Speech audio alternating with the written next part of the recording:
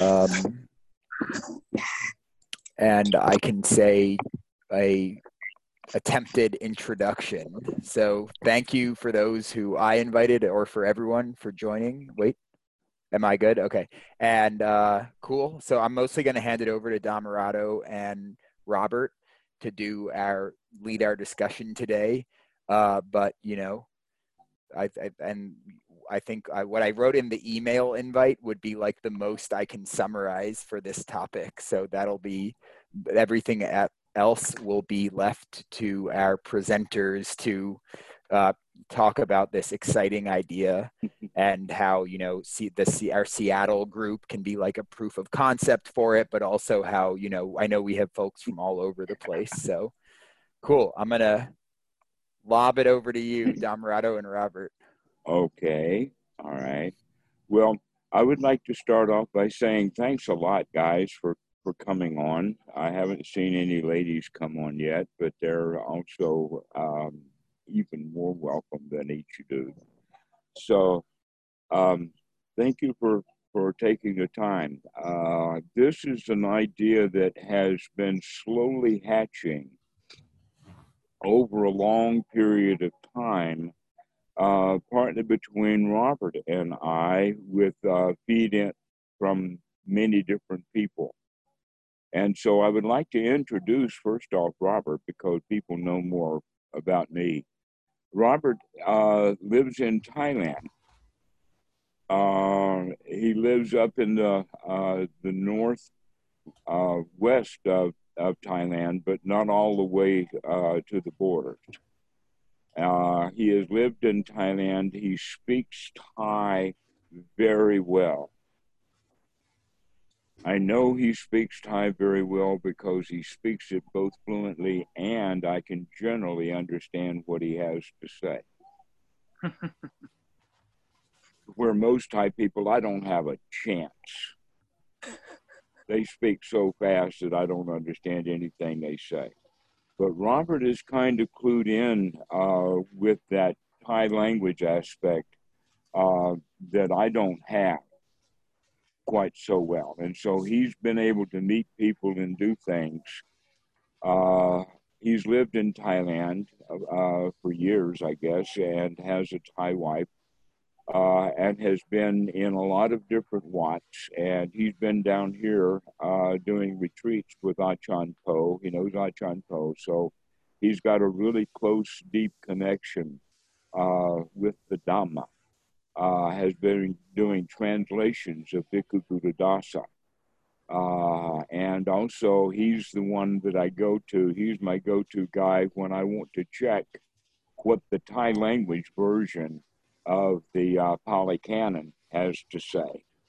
Because I generally don't trust, as you probably know, I don't trust very well the English language translation.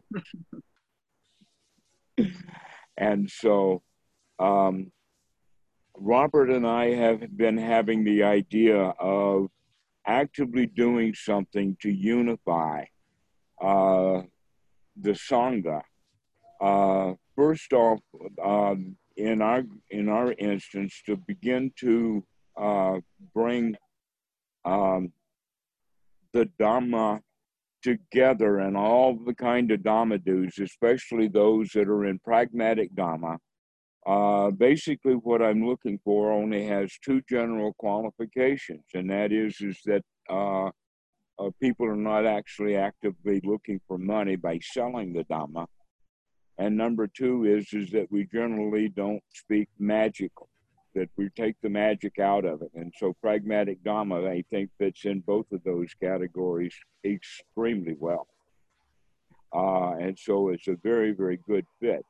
But if we can expand that to all of the budding Dhamma teachers that are beginning to, let us say, get on fire, come online, or a way of saying it, they become eager enough in their lifestyle so that they just start living the Dhamma and they want to start teaching the Dhamma, and they've got basically nothing else left to do in their lives other than Dhamma.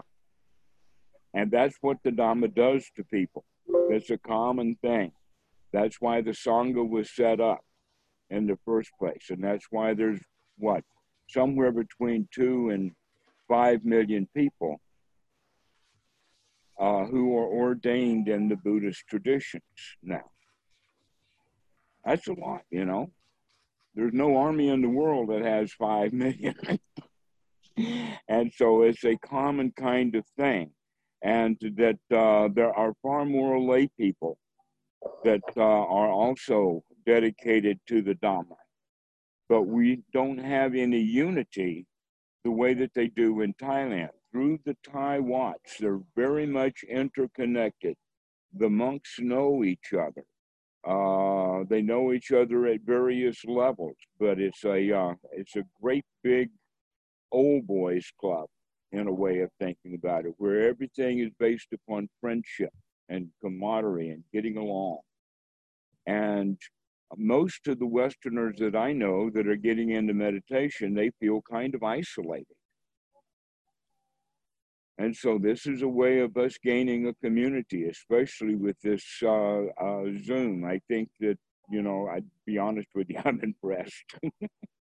To see so many faces all at once and being able to talk like this is almost like having a live audience.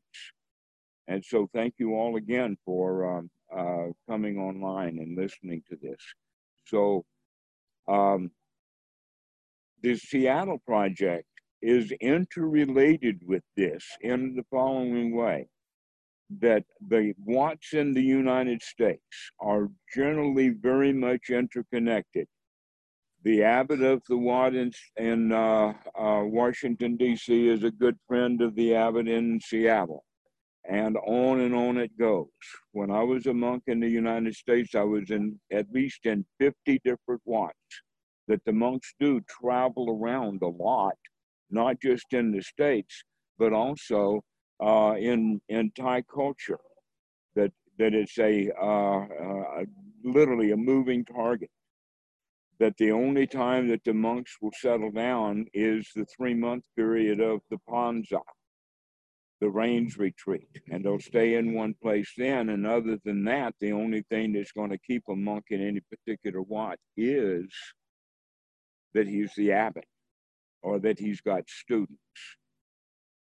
But other than that, the monks are free to travel and go. And I saw a lot of that in the United States, which means that already the Thai people and the Lao together, in fact, Thai language and Lao language is so close that the Laos understand the Thai, but the Thai don't understand the Lao. How that works, I'm not sure.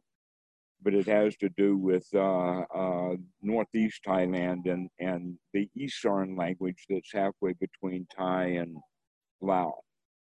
So they get along very well together, as well as there's a lot of monks that are on the border of Cambodia that will speak both Thai and Cambodian. And so those Thai monks will get into the Cambodian Wats in the United States generally, because it's very difficult for Cambodia to get monks out of Cambodia into the U.S. But there's also Wats in England and in Europe, and they all are interconnected with each other. The ones that are disjointed is us. And so what I'm looking for is for us to start to become more connected together, both on the medium of Skype and also to come together by going into and becoming part of the already existing Buddhist culture that exists in these various Asian temples. And we already have connections with the Asians.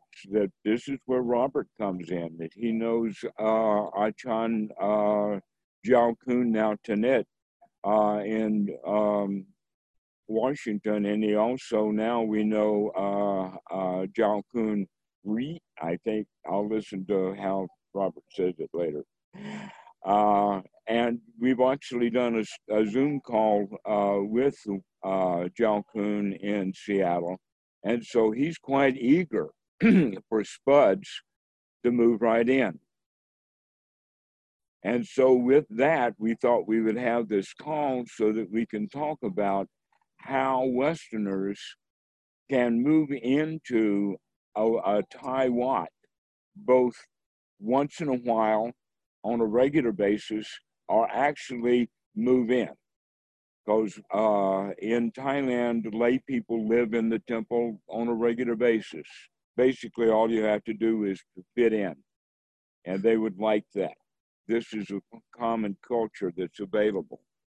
So Robert has already started putting together the other side of it. And so what we're doing today is to talk to you guys about what life is like in the US and in Europe, so that you'll know how to get in, how to fit in, and whatnot. So at this, I'd like to introduce Robert and give him some time. Thank you, All right. Robert. Is my mic on? Yes. Okay. I'm not so great with Zoom. Damarato and I are learning how to use it together, I suppose. So like you said, my name is Robert. On here it's Nanrin. That's because I took Jukai in a Zen tradition as well, so I sometimes use that name. Like you said, I've been in Thailand for quite some time. I came here back in, it was about 9 years ago. I've been back to the States a bit. That's where I'm originally from. I spent some time working in the States as well as staying at Thai Wats, so that's my connection. I've never ordained. I once was preparing, but then I got rather sick and it just didn't work out. But I've spent a lot of time in different Wats in Thailand and in the States as a layman, so I have a bit of that connection with that culture.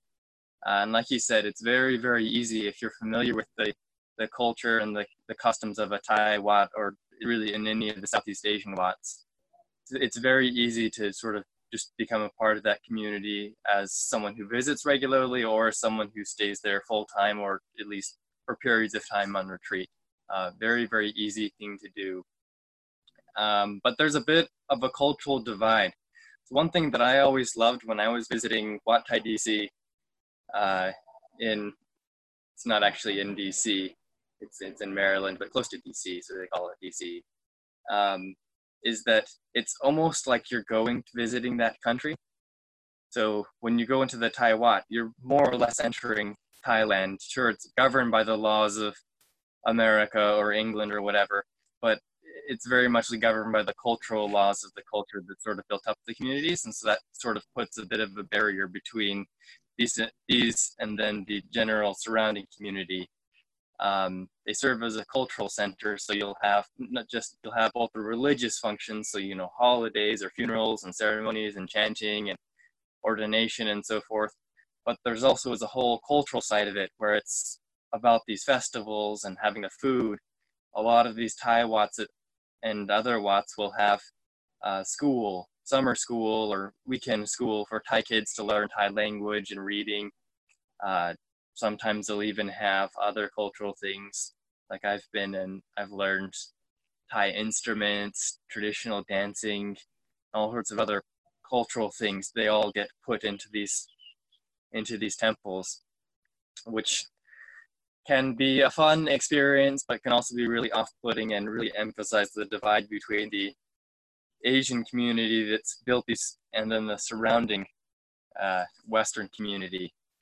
On the flip side, the monks there generally have gone through training here in Thailand before going to the West in order to be able to discuss the Dhamma and to sort of teach it to people who aren't ingrained in these cultures.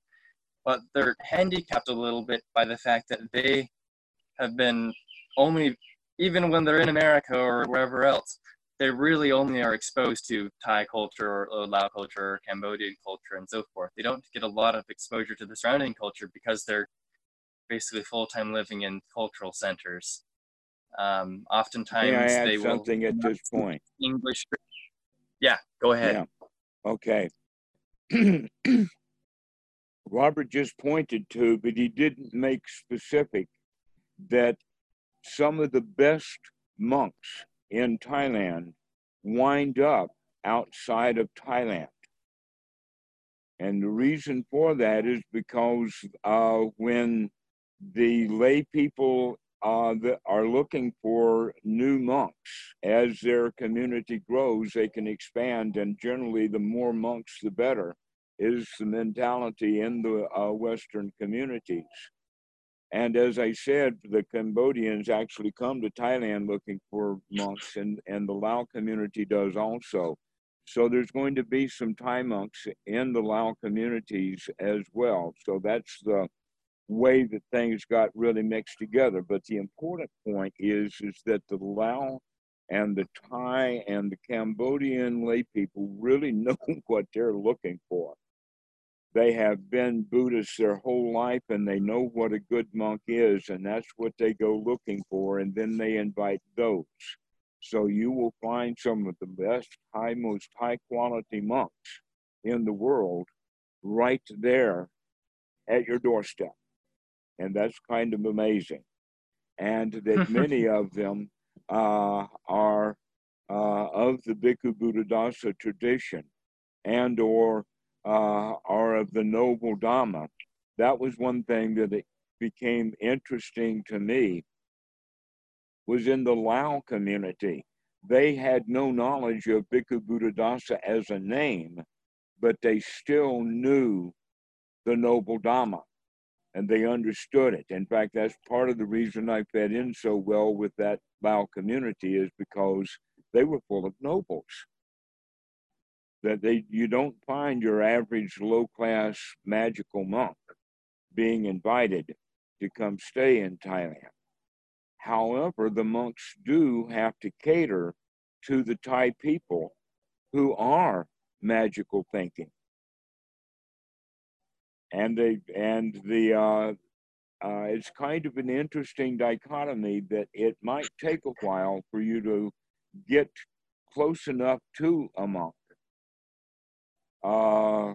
to go into the noble Dhamma, because he is normally at the level of the magical thinking Dhamma that most of the community will have.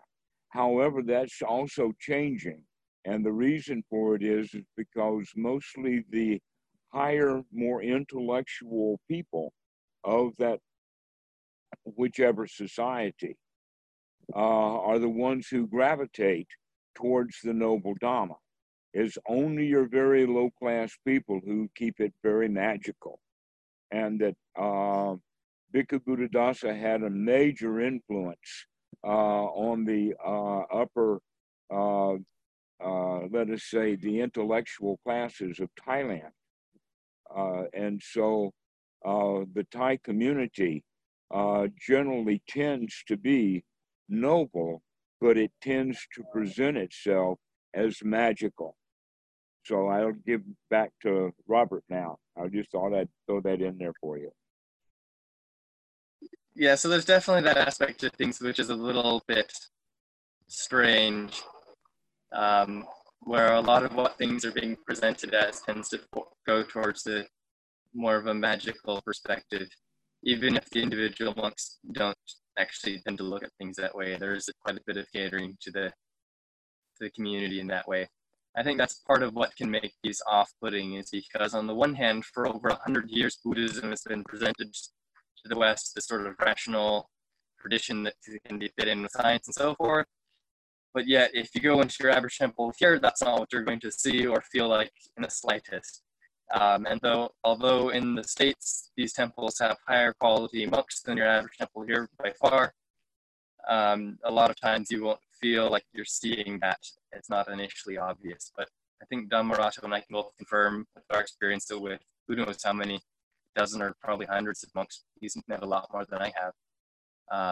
That is actually the case. Like I said, there is a bit of a vetting process that happens both with the lay people and the monastic community in abroad when they're picking the monks, whether it's the Thai government, sort of because they have to arrange for visas and stuff. There's a bit of a vetting process there. There's a bit of a vetting process in terms of the communities where these monks are being sent that they don't want to have.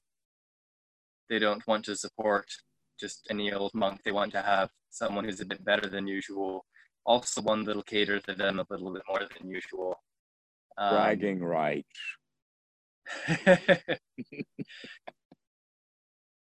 So, yeah. But I think there's a really great opportunity. I really love my time with spending time with temples in the States. And to a certain extent, I enjoyed it more there than I do here because of that general sense of the monks are picked well. I would disagree or perhaps add a little bit of nuance to what Dhammarato is saying in terms of class.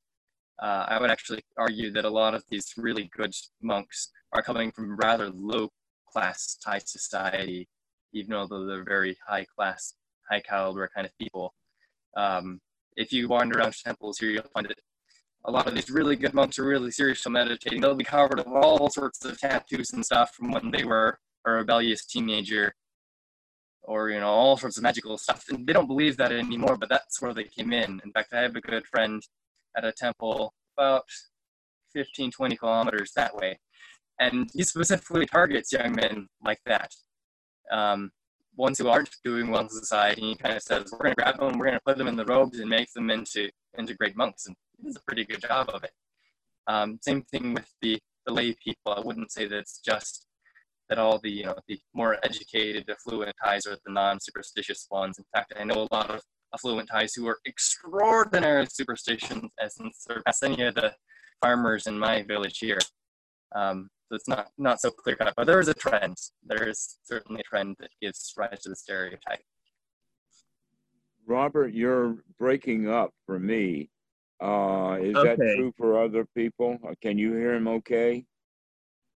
I can hear the words. It's not great audio quality, but I can understand the language. I think that's what's important. Yep. Okay, never mind. So maybe broken. Well, I'm on a mobile connection, so I will turn off my video maybe, and that'll help the audio quality. That's something Dhammarato and I usually do when talking. Right. That should help the quality considerably. Anyways, so there is this. So one of the things that Dhammarato and I have talked about, because we've both had a lot of time spent in these temples, both in America and in Thailand, that we can see that there's a bit of this cultural divide. But there also is a really good opportunity, because that's how he and I have spent a lot of our time learning the Dhamma, is that there's a really great opportunity to learn in these systems, but they aren't really set up for the Westerners, not deliberately trying to exclude, but just because of some of the cultural factors, it creates this divide, as well as the geographic factor. For one of you to fly over here is going to take a lot of time and money. So that's an important point. They are intentionally Asian. They are intentionally trying to make the Wat as Thailand as possible, or as Cambodian as possible. And so one example of that is that the little old ladies will scrounge really hard to get very authentic groceries that they can put in their most authentic food. Never mind what it tastes like. That's not important. It's got to be authentic. And another one, and I think Robert was the one who was saying like this, I think it's a restaurant in London, and that the food that they serve at the restaurant is not the same food that they take to the Wat. The food they take to the Wat is much more authentic cuisine. Everyone there goes to speak Thai language. Even in Wat Thai, Washington, D.C., for years, they've had a Thai class for the Thai kids to learn Thai. They do not want to have the kids not know the Thai language. And everything about the Thai Wat is Thai intentionally. So don't let that become a barrier to you, okay? Because you're still absolutely welcome. So now I'm going to Well, throw it back to Robert. Go ahead. so talking about, for instance, Wat Thai DC, you were talking about Thai language classes. It's not just that though, because I participated in some classes there where we were learning various Dhamma stuff, and they were all in Thai. There weren't any English offerings until shortly before I was coming back here, when I got roped into helping teach an English class because the previous one was sort of petered out. But one of the nice things and one of the exciting things about the Seattle is that they have a really strong offering in English that seems very established. So there's a big opportunity there, and really anywhere else, that if we have people who want to use these facilities, whether it's having the resource of having the monks there to talk to learn more about the Dhamma and the culture, that it's been the vehicle for it. That's all there. And then there's this facility that is perfect if you want to, do practice, that you've got everything set up. You'll have people that'll come. I remember the first time that I stayed and I took the 8 precepts at a temple. I was just crazy to me because they set me up. I had my own table. They all brought me all sorts of food and everything. And there was no formal routine. It was literally just me. And then because they already have the system going with the monks, that if you have people that are wanting to practice, it's just one more, set up another plate on the table, open up, if there's an extra monk's room open or somewhere in the library. I spent a lot of time sleeping in the library. Or anywhere else. I think I've slept in just about every corner of all the temples I've been to. Anywhere, as long as you're okay with not, maybe having a proper bed. It's a perfect spot just to have an impromptu retreat without really having to do any external setup. So you have this aspect of having friendship with the monks and some of the lay people. You have all the teachings. A lot of times they'll have books. For instance, Wat Atamayatalam. They have a whole Dhamma books thing, stocked full of English books. Almost all of the English Bhikkhu Buddhadasa offerings that are printed are there, along with a bunch of other prominent Thai monks. And it's all there. It's already all set up. It's just that it's not, because the monks are running in these Asian circles, that there's not much that gets outside of that. And, as well, all these monks, well, for instance, I've never even been to Seattle, but it took me about 5 minutes to get the personal contact info for Ajahn Lit or any of the other monks, because I know a bunch of monks in the States and they all know each other. So it's only a few minutes for me to talk to the ones that I know, and he'll say, oh, I know him. In fact, he said, I'm a really good friend. And so he gave me a personal introduction. Next thing you know, I'm on the phone talking to him. So there's this whole little subculture that's already exists that if we can just penetrate in, there's a lot of opportunity there to use the facilities and to use the people. But there is this issue of culture. So it's one, understanding that, and then understanding a little bit of the traditional etiquette in these places. And then once you've understand just a few pointers on that, you're basically in. Obviously, you'll be left out of any non-English things, but there presents an opportunity for Westerners in some places that don't have much of an English opportunity to help putting together groups and classes. Where that's the other side of the coin, is to go to work. Someone do it. And a lot of the English offerings in these Asian Wats are done by lay people in these communities. So any one of you could very well be the next person who's putting it together, because these monks would love to have something like this happen, but because of some of their commitments in the community, as well as the fact that they might not feel very comfortable with the English language, or they just don't have the outside connections to get the people to come, even if they do have the language skills, that these groups don't get set up. But almost every one of these temples would love to have a Wednesday night sitting group, or a Tuesday or a Friday or a Saturday or whatever, whenever it is. I would be shocked if you found a place that wasn't open to that idea assuming that you've done just a few simple things to sort of win them over and say, okay, yeah, we like this guy.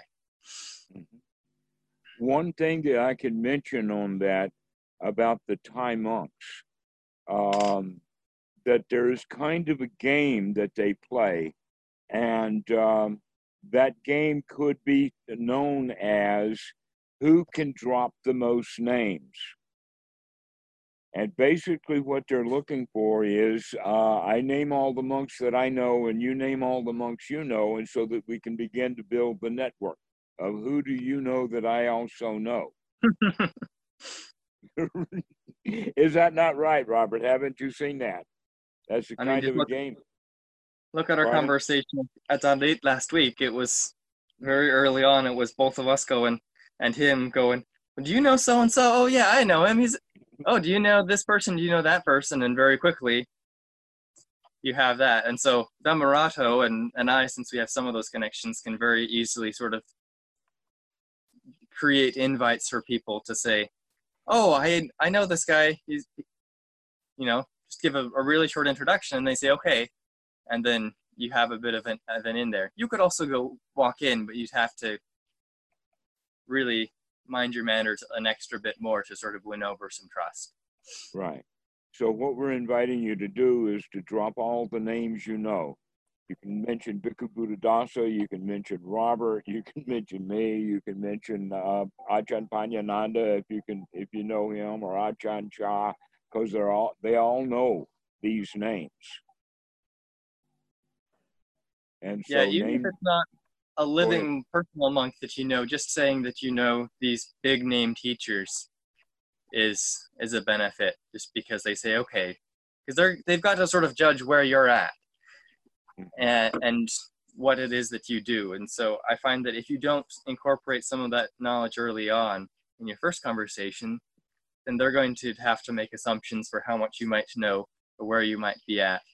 And unfortunately, their assumptions are going to be based on Thai culture. And so if they don't see you as being sort of in the culture of practicing the Dhamma, then you're going to be left in the, on the side of, okay, you're here to make merit and do ceremonies and magical things maybe, or you don't know anything about Buddhism at all, and they're going to be giving you 101 when that's not what you were after.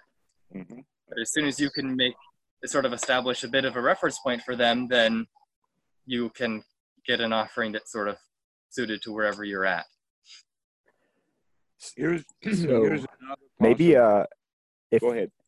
Yeah, so just to take one quick comment here. So I think just to orient ourselves, what we're talking about on the call here is multiple opportunities. So to make A, multiple opportunities, and B, that Seattle, this is a place where some of those opportunities can begin to manifest for anyone who wants to give it a try, basically. And one of those opportunities would be to learn from monks who have a lot of experience with practice, and just to basically go there and receive instruction and talk and, just form those relationships. Another one is to do retreats there, including, and in a way that's not exactly like the kind of retreats that most of us are familiar with, because it's coming from a different angle and from a more from a tradition that's much more rooted in the Dharma for much longer. So that's kind of what we're talking about. And then specifically, I think we're going to go into probably etiquette, like how to actually how to get some of those things going, because there's a certain etiquette component to it. And then I think probably some of us have questions as well at a point where we can go to that. And I know Jim's putting some questions, but there was also, and we don't have to go in order, but we should definitely cover etiquette and then questions. And one of them was a concern about like basically cultural sensitivity, and like basically, to come in to this cultural center and, try to, basically get at the core practice, so to speak, without necessarily fully honoring some of the other cultural traditions and events that are taking place there, could seem to be problematic in different ways. So I think that partially will be covered by the etiquette piece, but I also wanted to hear you guys speak about that. Okay, let us start off with walking in the door. The first thing you do is take both your shoes and your socks off and plan on going barefoot. The next thing to do is to not go looking for anyone or to make a big scene or to ask questions or anything, but basically don't do much of anything. In fact, if you can find or that the door opens into the, let us say, the shrine room, the throne room, or the Dhamma hall, or the meeting room, or the meditation hall, whatever you want to call it, then just sit down. Sit down and sit for a while. This will, in fact, send them a message that you could not send them with your mouth. To just come in and sit down, and you'll get noticed.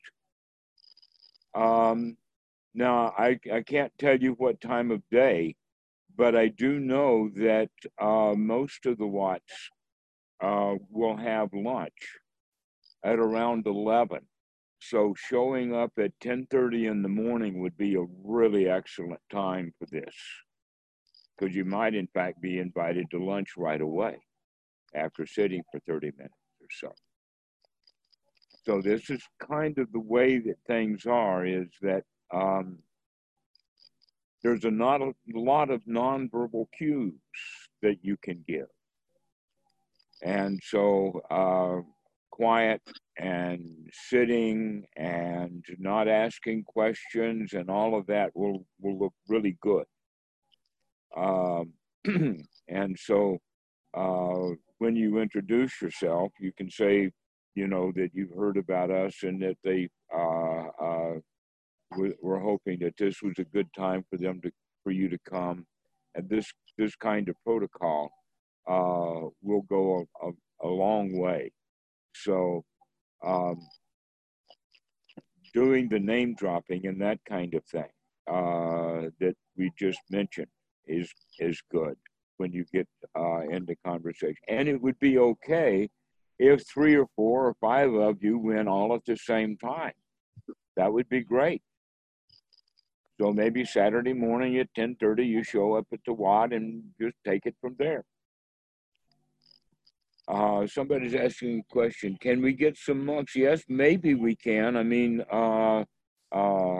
Achan Jalkun Reed just sent me an invitation for a Zoom call on the 20th. So I suppose that we can. Awesome. And just to take some more questions. So CJ had a question. Oh, yep. One Go second. ahead, Robert. So before we open up for questions, I have some notes on etiquette Protocol. that I think would be helpful. Yes, and I go. can send these out via the email. I'll send these to you, Noah, and then so you have the list of people, you can send them out. But here are just some basic points of etiquette. I compiled these just from what I thought, and then talking to a few people and looking at a few different things at what people were saying online in the Thai community. Or here's your general etiquette. So my first point is, perhaps even before you make it in the door, would be dress. Typically, there'll be a little bit tending towards conservative, but not formal dress at a temple. So this is going to be, having shoulders and knees covered. Yeah, your typical modesty, having loose, just don't attract attention is really the rule here. Don't, whatever it is, whether it's by showing a lot of skin or whether it's by loud colors or lots of statements, the idea is to sort of just keep a muted appearance. But a muted lower, a muted lower skirt or pants and a white shirt would be good. Yeah, that's kind of the gold standard here is a dark colored pants or skirt and a white shirt, or even a white pants or skirt if you really want to go full thing.